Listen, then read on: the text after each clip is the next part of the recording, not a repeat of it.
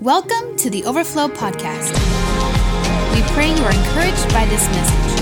For more info, notes, or other messages, visit our website at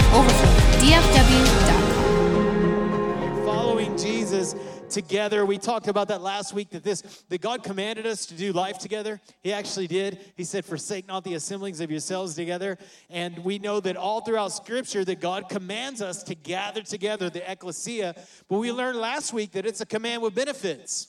Right? That it's a command with benefits. And we know that one of those benefits is the blessing of God. It tells us that in Psalm 133, that whenever we gather together, that God commands, He bestows His blessing. He orders blessing on when brethren or sisterin or whatever gather together in unity. We know in Acts chapter 2, right? And the day of Pentecost had fully come. When did it come? When they were all together, when they were on the same page, when they were pursuing the same thing, then we see Pentecost happen, because powerful things happen when God's people come together. That's why your quiet time is good, but when you're worshiping in your car on your way to church, it's good. But when you get in the room with other believers, it's powerful. Why? Because powerful things happen when God's people come together. And that's the theme of this series. Come on, powerful things.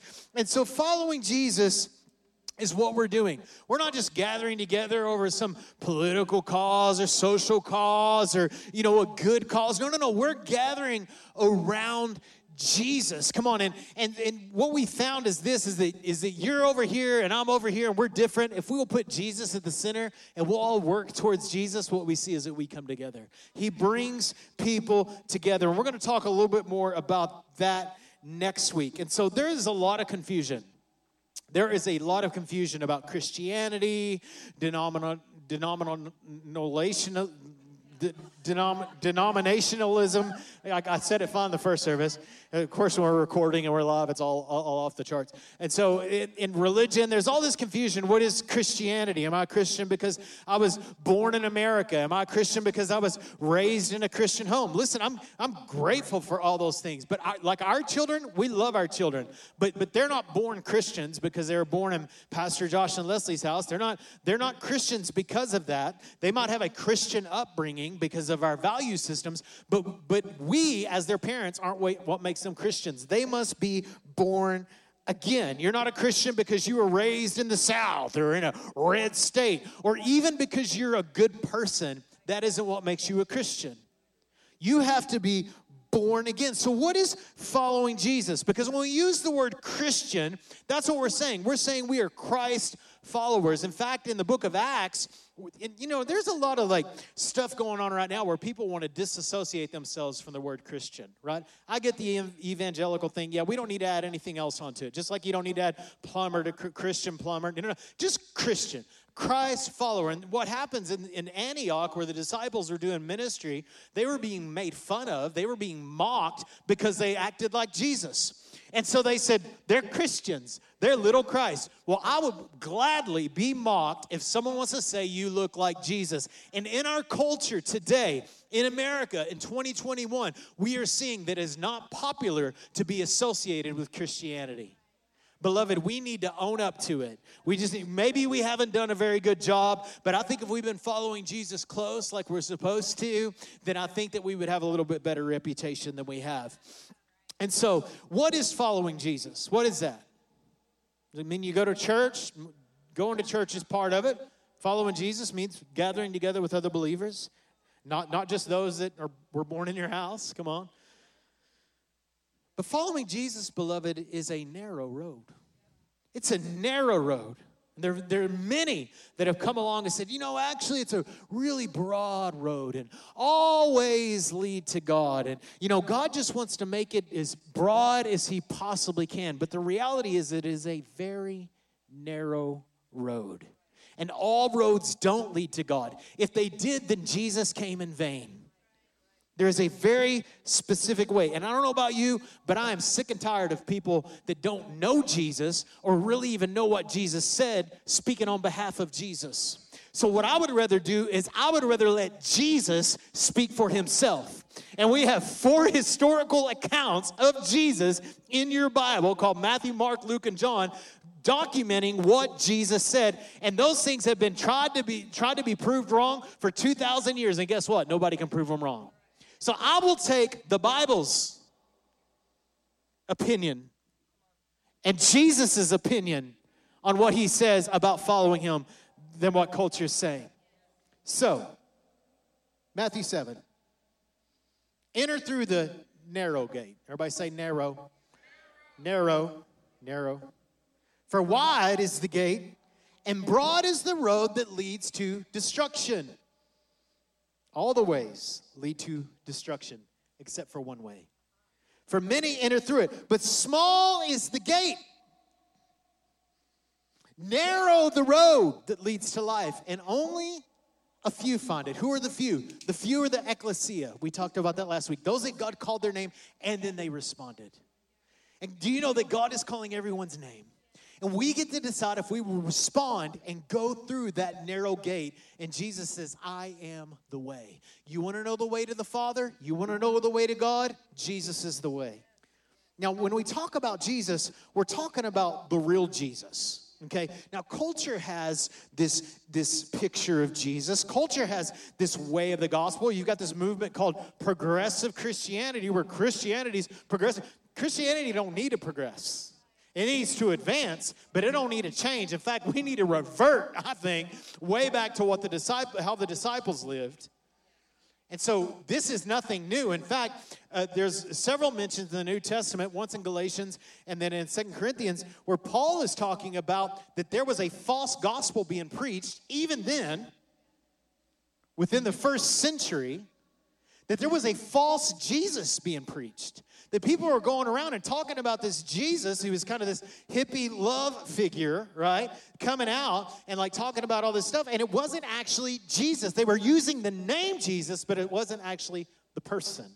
It's like on social media when people will create accounts that emulate somebody else's account, and they're going around and they're saying, I'm this person, and then you get a notification from that person, they go, that's not me, that's a fake account. I think that that's what it was like. There were a lot of fake accounts. People were claiming to be Jesus. The name was the same, but the person was different. So he's not this socially constructed Jesus that people like to add on to their agenda. Their political agenda or their social agenda. Listen, Jesus is not a politic you vote for. He doesn't need your vote. He's the King of Kings and the Lord of Lords. That's not changing. He don't need your vote. He don't need your vote to be the king. He is the king. What he wants is your allegiance. What he wants is your devotion. He wants you to follow him. I love what Tony Evans says. He says that Jesus didn't come to take sides, he came to take over. And I love that. That's exactly what Jesus came. He didn't come to take your side, the left or the right. No. He's got his own way, and he wants you to say yes to it. And Jesus is not some inspiring philosopher. Jesus had a lot of great things to say. He said kind of the same stuff that Buddha did, and he said some of the same stuff that Muhammad. Get this, Jesus is not some inspiring philosopher. He is God in the flesh. He is the way, the truth, and the life. He's not a way or a truth or the life. That wasn't his claim. His claim is that he's the only way to God. That's what he said. So either Jesus is a liar, or he's the Lord, or he's a lunatic, or he's the Lord. Either he was who he said he was, or he's not. And I believe he's who he said he was. And I believe the evidence speaks of who he said he was. I believe that him rising from the dead and that being recorded throughout history reveals who he is. So my question to culture today is, where do you get this Jesus you speak of? Where do you get this white hippie from the suburbs who's saying, why can't we just get along? And I think that many people have adopted this hippie Jesus who just cares for poor people, and everybody's going to get in and everybody's included, and they miss who he really is. They love the lion, but they hate the lamb. I mean, they love the lamb, but they hate the lion. And he is the Lion of the tribe of Judah, by the way. And he is the King of Kings and the Lord of Lords. He's also the servant of all. This is who he is. We want to take all of him. So let's let him speak for himself. Amen? Luke chapter 14. Now, this is so interesting. Verse 25, large crowds. Everybody say large crowds. not large clouds. I would like some large clouds today. Large crowds were traveling with Jesus, and in turning to them, he said, if anyone wants to come to me, anyone, it's an open invitation. If anyone wants to come to me and does not hate, he used the H word. No, the other one. Not the H-E double hockey sticks, the other one, right? The hate word. Father and mother, wife and children, brothers and sisters, yes, even their own life. Such a person cannot be my disciple, cannot be my follower. And whoever does not carry their cross and follow me cannot be my disciple. Whoa. Some harsh words, Jesus. Can you kind of fit back into the cultural narrative, please? Suppose one of you wants to build a tower. Won't you first sit down and estimate the cost to see if you have enough money to complete it? For if you lay the foundation and are not able to finish it, everyone who sees it will ridicule you, saying, this person began to build and wasn't able to finish. How many times have we seen that? Someone comes up to an altar. Someone posts on Facebook, I've received Jesus. I've given my life to Jesus. I've been baptized. I've been born again. Yet they don't continue. And all they leave is an unbuilt building. And then when people go by, they say, yeah, I've heard that before. Or suppose a king is about to go to war against another king. Won't he first sit down and consider whether he is able with 10,000 men to oppose the one who is coming against him with 20,000? If he is not able, he will send a delegation, while the others are still a long way off, and will ask for terms of peace. In other words, he's not going to get into a battle he can't win. In the same way, what's Jesus saying? Count the cost. In the same way, those of you who do not give up everything, how much is Jesus going to require? That's the question we ask. What is the Lord going to require? What is he going to require? Everything. Absolutely everything. Will it cost me money? Everything. Will it cost me a relationship? Everything. Will it possibly cost me my family? Everything. Are you willing? The problem is that we've made this gospel and following Jesus so easy beliefism, that now we're seeing all these people that realize how actually expensive it is to follow Jesus, not financially speaking, but heart speaking, that they say, I'm really not in it because you didn't count the cost, because you didn't give up everything. And Jesus says if you are not willing, you cannot be his disciples. Pastor, are you saying, no? I'm repeating. Jesus is saying, you want to follow me? It will likely cost you everything. And you better be willing to give it all up. Now, what's crazy about this story is it starts off, and you said it, a large crowd. I mean, here it is, right? It's like this stadium. I mean, surely Jesus could win more fans right now. We had the dinosaur out in the lobby just a moment ago before it came in here, and I heard one of the kids saying, I'm your biggest fan. I'm your biggest fan. I think a lot of people are Jesus' biggest fan. And so Jesus has all these fans. He has all these subscribers. He has all these followers. He has all these people he can influence. You would think that Jesus would just get really soft and just really broaden the net and say, come on, just everybody come on in.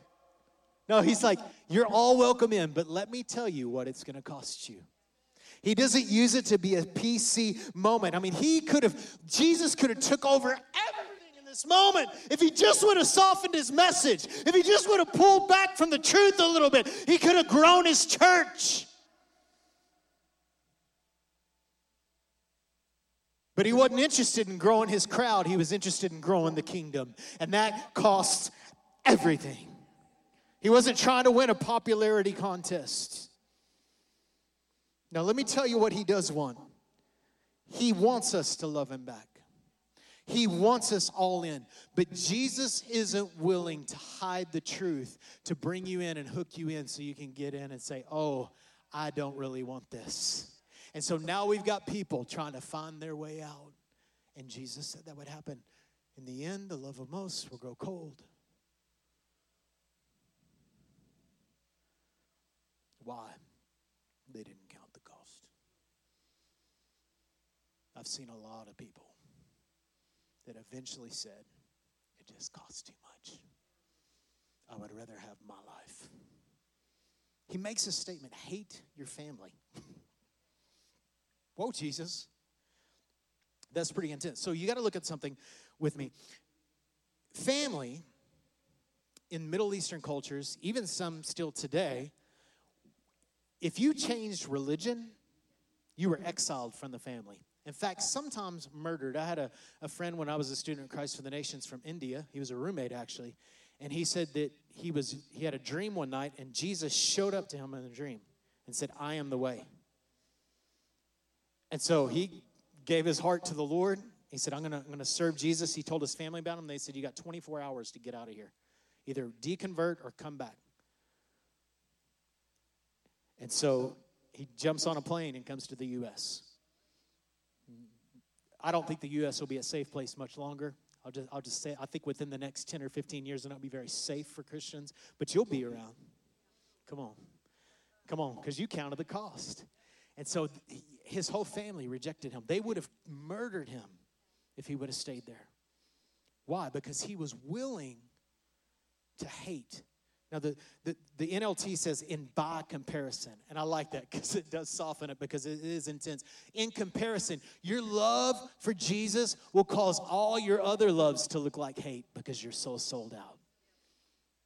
Yet we are so in love with ourselves and so in love with our career and so in love with our sexuality and so in love with our independence and so in love with our booze and so in love with all of our privileges and all of our rights that we say, the Jesus thing's important, I'll just add them on.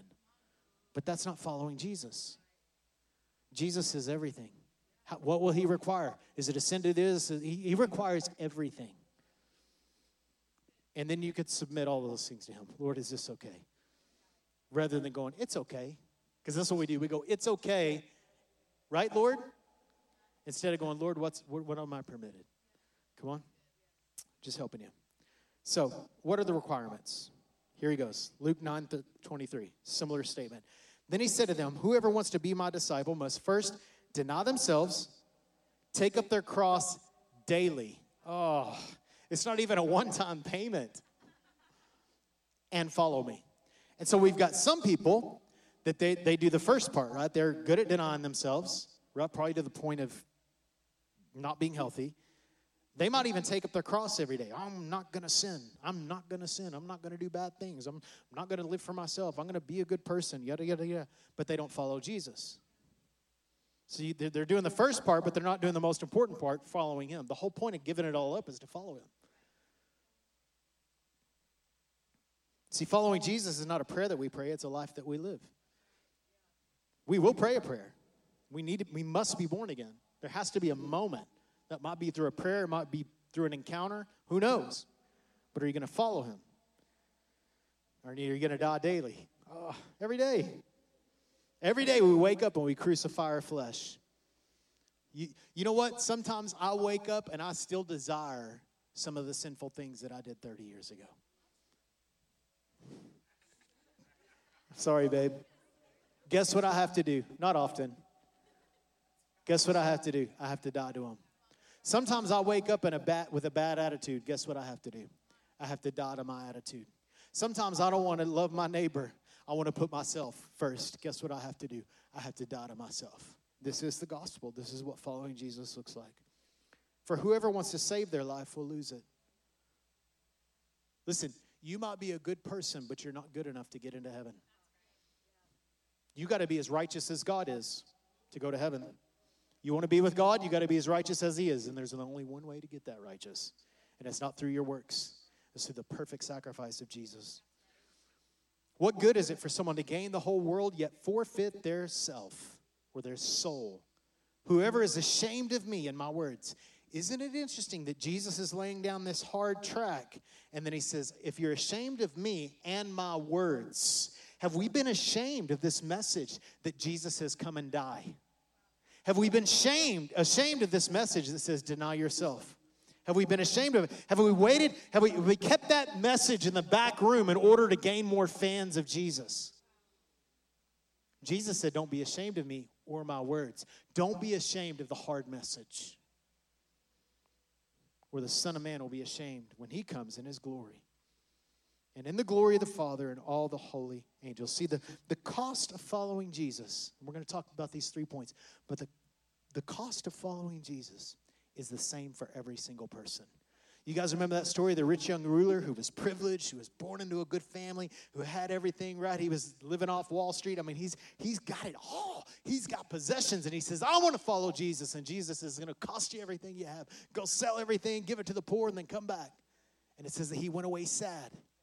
And then just before that, we see a woman who has 2 pennies to her name and shows up at the temple and gives everything she has to God. The cost was the same, whether you're the old widow that has nothing or you're the rich person that has everything. Paul says it this way in Galatians chapter 3, verse 28. He says, in Christ, there's neither Jew nor Gentile. There's neither slave nor free. There's neither female or male. It doesn't matter how you were raised. It doesn't matter your upbringing. It doesn't matter what nation you were born in. It doesn't matter what gender you might think that you are. It doesn't matter if you're straight or you're gay. The cost of following Jesus is the same. Everything. What's it going to cost me? Everything. Are you willing to follow him? And you might think it costs you a little bit more because of your desires, but I guarantee you it doesn't, because someone else has other desires. And they all must be yielded to Jesus, all of our desires. So, what's following Jesus look like? Because it's the same for every person. Number one, you got to come to him. You got to come to him. See, you can't follow him without him. You can't follow Jesus without following Jesus. You can't follow Jesus without coming to Jesus. Trying to follow him without coming to him is like trying to tie your shoes before they're on. It's like putting the cart before the horse, right? It's a supernatural walk. It's spiritual to follow Jesus. So you must be born of spirit to follow him. You got to be reborn. What does that mean? That means part of you has to die. You must be born again. Jesus said it. You want to inherit the kingdom of God? You want to be with me and my Father? Guess what? You must be born again. It's not an option. It's a must. And if you want to follow me, it's going to cost you everything. A supernatural walk requires a supernatural work. And you got to have the Holy Ghost. You've got to have Jesus. And beloved, you got to have a devotional life. We used to call it a quiet time. I don't like that because God isn't very quiet when I'm hanging out with him. He's doing things. He's moving things. He's changing things. This thing. That's where most of my prayer and my attention when I die daily is mostly, Lord, help me surrender this to you because I'm carrying it and I shouldn't be. Listen, you reading your Bible and praying every day is not something just cute for you to do. It's a must. If you are going to follow Jesus, then you must come to Jesus. Well, I don't have time. You have time for Facebook. You have time for work. You have time for your family. You don't have time for Jesus. I thought you were following him. He'll make you better. He'll make your time more fruitful. He'll make you better at everything you do if you come to him. It's incredible benefits. If I asked you this week, how much time did you spend with Jesus? We begin to make excuses. Listen, you got to come to him. You can't follow him without him. I'm telling you. Well, I don't know where to start. Start in Matthew. And after you read it again. And just keep reading it. I've been reading the word for almost 30 years, and I can tell you it's alive to me every time I read it. Doesn't matter how many times. I've been doing that the last couple of years. That's what I've been doing. I don't try to read the Bible fast. If you read the Bible through in a year, awesome. I love that. I read the Bible really slow. Because I want to soak it up. And I'm just like, I'm digging deep, right? So whatever works. Are you praying? How much time are you praying? Well, I listen to podcasts. Listen, podcasts don't equal Bible reading. Right? I'll listen to preachers. I listen to Stephen Furtick. Well, that's awesome. I'm glad but that's supplemental. Look, can I tell you, Sunday morning is a supplemental. I can't read the Bible for you.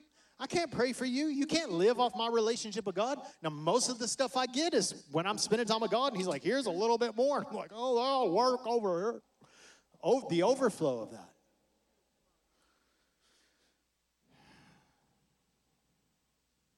So you got to come to him. You need him to live for him. Matthew 11:27.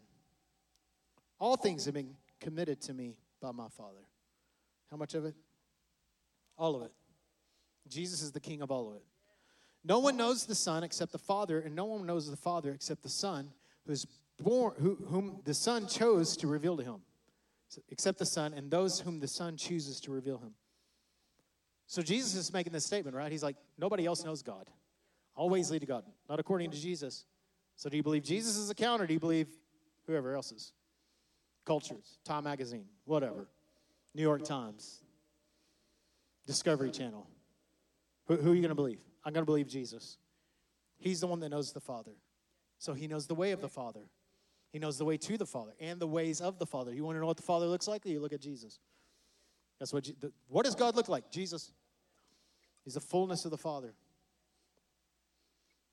So this is what he says. Come to me. There it is. Come. Come to me, all you who are weary and burdened. They were walking around burdened by the law of Moses, performing. Listen, performance will follow, but performance isn't the point. The point is a person. The point is Jesus. Come to me, all you are weary and burdened, and I will give you rest. Take my yoke upon you and learn from me. I'm going to put something on you, but you're going to learn from me. For I am gentle and humble of heart, in heart. Did you know that the only time Jesus ever describes himself is right here? I am gentle and humble of heart. Even when I'm driving money changers out of the temple, I'm gentle and humble of heart. Even whenever I return to the earth with a sword, I like to think that when it says his eyes are like fire, I know the intimate word of that, but I also think that they're like lasers, like he's like, like the Superman laser things. I just see Jesus coming back and he's like, all right, I think it'll be awesome. Even in that, wouldn't that be so cool? We see him, he's like, we're like watching TV, all of a sudden it's like takes over all the televisions, and he's like on a horse, and he's like, it's so awesome. Yeah, I don't know. This works. But he makes that statement. Even in that, even in laser beams, I'm humble of heart. I'm gentle. I'm kind. I'm gracious. And you will find rest. I mean, sleep and rest are two different things. Some of you think you need more sleep. You need rest. You get rest, you'll sleep better. Rest is a result from peace. You know where you get that peace? By being reconciled to God through Christ Jesus. For my yoke is easy. Whoa, hold up, Jesus. This sounds a little different than a while ago. And my burden is light. Whoa, what? My yoke is easy. My burden is light. So, is it hard or is it easy? Yes. Proverbs says this, that the way of the transgressor is hard. The sinner's way is hard. You guys have, man, I can tell you, the people I ran around with when I was in high school, you look at them now, and they look like they're 30 years older than me. Why? Because the way of the transgressor is hard.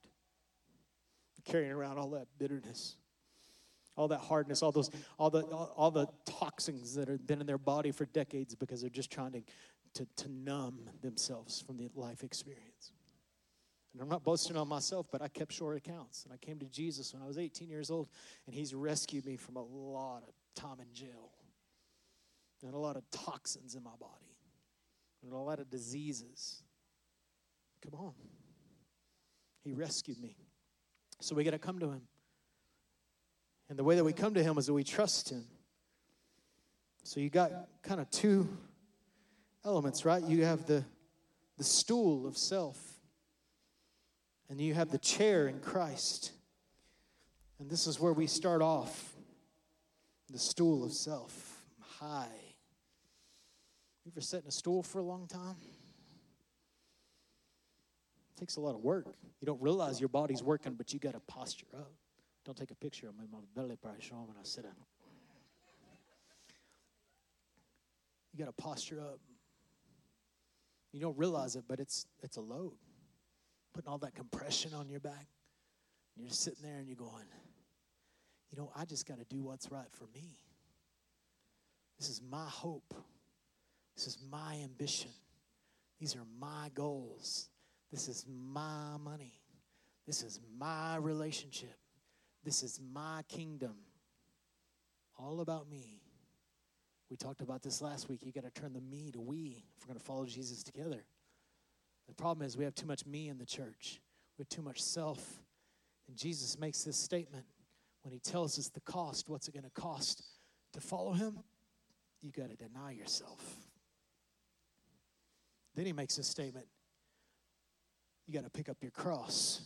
You got to die to self. And then you can follow me. But following him means trusting him.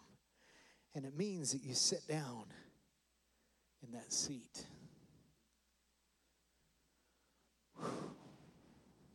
All of a sudden, the seat's doing all the work. And when I sit in the seat of trust, I'm not just trusting him that I'm going to go to heaven one day when I die. I'm trusting him for the life that I experience now.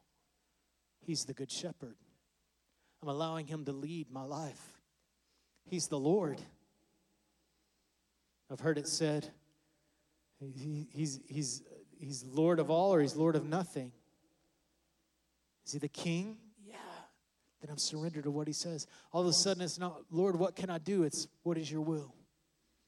What is your desire? Because now I'm seated in heavenly places with Christ. It's no longer I that live, but Christ that lives within me. My life has been hidden in Christ. It's not about me. It's about who I'm resting in.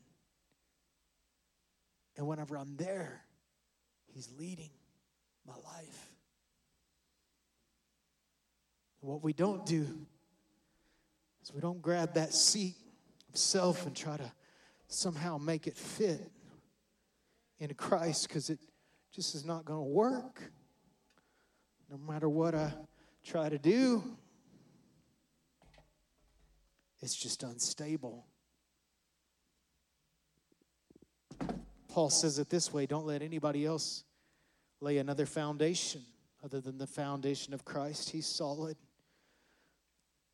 We're not trying to work our own way in and try to get a little bit of relaxation going in. It's got a nice little handle on it. I got to die to myself. And if I pick it back up, I got to put it back down. This is why baptism is so important, because it says, you know what, I'm dying. I'm washing off that old life. And I'm seated in Christ. It's the transfer of trust. That's what it means to come to Jesus. That's what it means to trust him. When we talk about faith, it's such a strange word, because that's all it is. It's just saying, I'm putting all my weight on him. I'm following Jesus. I'm trusting Jesus. I've come to him. I'm following him. I come to him. I trust him. And the third is this. I'm loving and obeying him. Now, I put loving and obeying because we have this idea in our culture that you can love without obey. Oh, I youth pastor for so long. You've heard me talk about that. I youth pastor for so long. And I can't tell you how many conversations I had with parents where they said, they really love the Lord, but they're living like the devil. I'm like, well, then they don't love the Lord.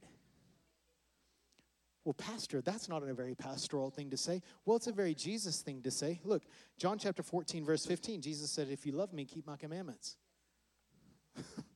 Oh, pretty high standard, Lord. What's love look like? Obedience. Submission. 1 John 5:2. Y'all okay?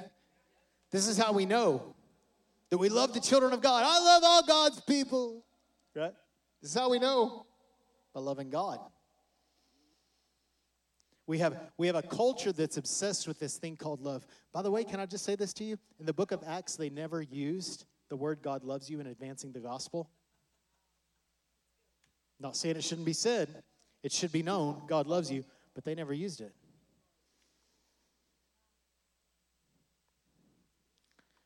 I'll let you keep that and snack on it all week. Maybe you'll do a little Bible study through the book of Acts and see how they advance the gospel. That'll be great. Maybe you'll prove me wrong. I'd love that. But not on Facebook, just in person. Okay. If you love me, keep my commandments. This is how we know that we love the children of God. By loving God and carrying out his commands. Following his commands. In fact, this is the love for God. To keep his commands. You want to know what love looks like? Obedience. And his commands are not burdensome. So it's not like, I'm like, well, I got to obey God because I love God. Right? Right? I'm going to prove it to you, Lord. No. You don't prove your love to God through obedience. You show him your love through obedience. And that's a big difference. Then you get to this place called pleasurable obedience where you're like, man, God, I was struggling when that guy pulled me off in front of traffic, and I was wanting to cuss him out, and I just prayed over him in the Spirit. And you did that, and you're like, wasn't that good, God? And he's like, yeah, it was so good. I love it when you did that. Remember when that person was rude to you at the grocery store, and you smiled, and you went, I'm sorry. When's the last time you did that? Or did you go, my fault, you're the one that's wrong? Right?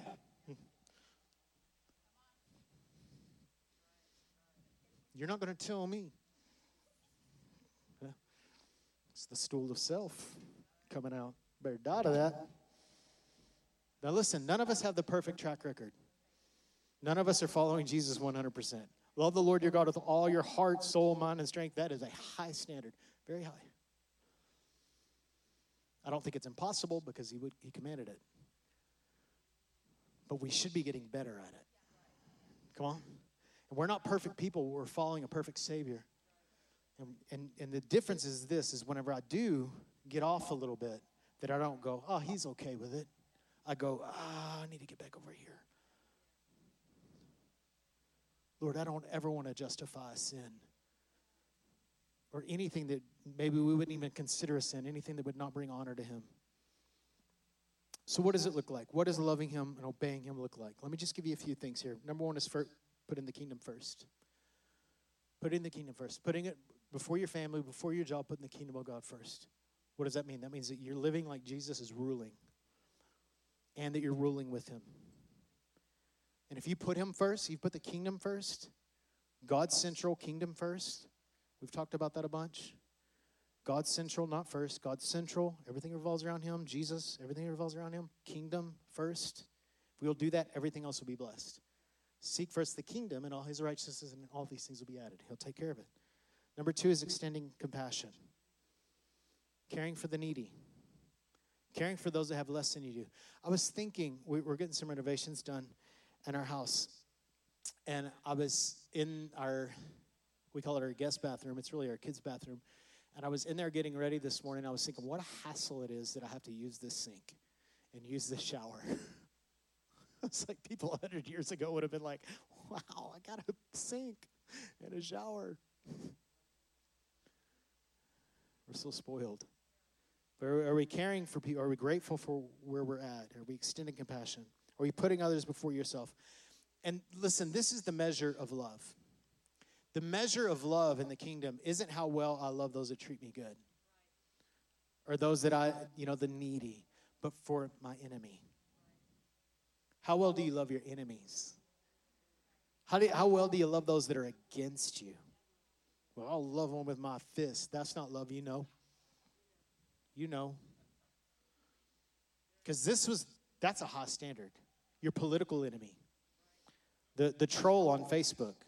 Gosh, I've gotten convicted so many times of being defensive and I have to go back and apologize to people. Because I'm called to even love my enemies. Even if they're not even my enemy, I'm thinking of them like an enemy. That's the test of love. How well do I love those that are against me? Am I putting others first? Am I me-centered? Am I putting others first? Am I walking in forgiveness? You know, it's crazy. We claim the Savior that forgives us of sins, who is on the cross being murdered by men. He's God in the flesh, being murdered by men. And he looks to the Father and he goes, Father, they don't know what they're doing. Would you forgive them? And we get offended this much.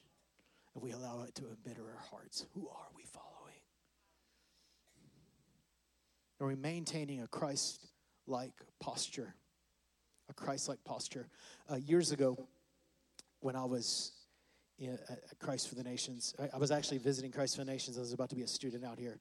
And we went to the mall, the Parks Mall in Arlington. They used to have this store called Gadzooks. Y'all remember Gadzooks? Well, if you know like Hot Topic from like 15 years ago, like that would have been Gadzooks in the 90s. And so Gadzooks was like the cool store, you know. So we go to Gadzooks to do some shopping because we're in the Metroplex and we don't have any cool stores where I was from. And so we're in there and we're like kind of witnessing to this guy at Gadzooks, his employee. And he's like, what's up? What are you guys doing out here? So we're like kind of telling him about the Lord and stuff. And he goes, yeah, man. He's like, I used to be into like church and Jesus and all that stuff. He said, I had one of those What Would God Do bracelets. Y'all know what I'm talking about? The What Would Jesus Do bracelet. Y'all remember that WWJD? I think now it should be WWID. What would I do? But it's really What Would Jesus Do? And so he said, yeah, man, I used to have one of those. And what would God do? I thought it was funny that he called it that. The What Would God Do bracelet. I'll never forget that. He's like, and then one night I was at a party and we're getting blasted and I had a beer in my hand and I saw my WWJD bracelet, my What Would God Do bracelet, and so I decided to take it off. I was like, wow. I was like, I think it was supposed to be there to help you, like, you know, not do the crazy wild thing and, you know, leave that part on, and you should have got everything else off. But he didn't. But nowadays, people would just say, oh, no big deal. Jesus wouldn't care about it.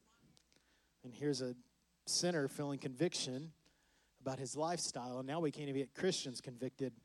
We just dismiss it. Can I tell you today, guilt is not your enemy. Sometimes the Holy Spirit will make you feel guilt so you can be made right. Can you hear me? Don't make anybody you feel bad about that. Listen, if you screwed up, by the grace of God, I'm praying you feel bad about it. You would not continue. Okay. So in purity, this is the Christ-like posture. We are representing him. We are representing him to the world. Do we look like Jesus? Are we living pure? You're not going to be sinless, but you can sin less. In purity, little Christ, and in humility. How are we representing him? In purity, in the lifestyle choices that I'm making. Listen, beloved, it is important what your life looks like. When people look at you, do you look like the world or do you look like Jesus? If you're following Jesus, you should look like Jesus. If you're not, you're going to look like the world. So do you just blend in? Because Jesus is telling the multitude, I got a thin way for you. Are you willing to get into it? Are you willing to adapt to the lifestyle of purity? It's not an option. Yeah, we're running around with this, oh, God didn't rebuke it. God didn't say anything about it. Forget all that. What does it look like to the world? Are you letting your light shine or are you letting you shine? It's all about me. That's heavy. Not as strong as I used to be. Okay. Used to be much stronger. Okay. Some of y'all know that movie reference. All right, Philippians chapter 2. Here it is, in humility. Gentle and humble of heart. Somebody are like, man, Pastor gone wild. We need to go. Okay, Philippians chapter 2. I'm with you. Therefore, you can come up, babe. Therefore, if you have any encouragement from being united with Christ, if you have any comfort from his love, anything common of sharing in the Spirit, if any tenderness and compassion, then make my joy complete. Here he is talking to his people. And being like-minded, have the same love, being one in spirit and in one mind. We're all focused on the same thing, Jesus. Do nothing out of selfish ambition or vain conceit, whether in humility, value others above yourself. Not looking to your own interest, but each of you to the interest of others. In your relationships with one another, have the same mindset. Other translations use the word attitude. who in the very nature of God. Come on, can we just stand and honor the Lord right now? Who being in the very nature of God, did not consider equality with God something to be used to his own advantage. I love that. Rather, he made himself nothing by taking the very nature of a servant, being made in human likeness, and being found in appearance as a man, he humbled himself. The God of the universe humbles himself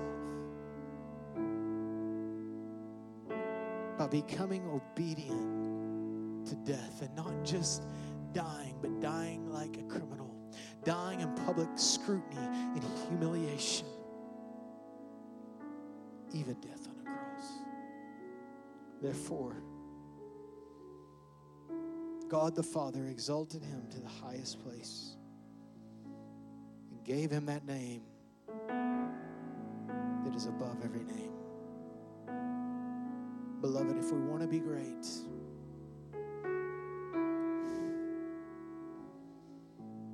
let's have hearts that are totally surrendered to Jesus.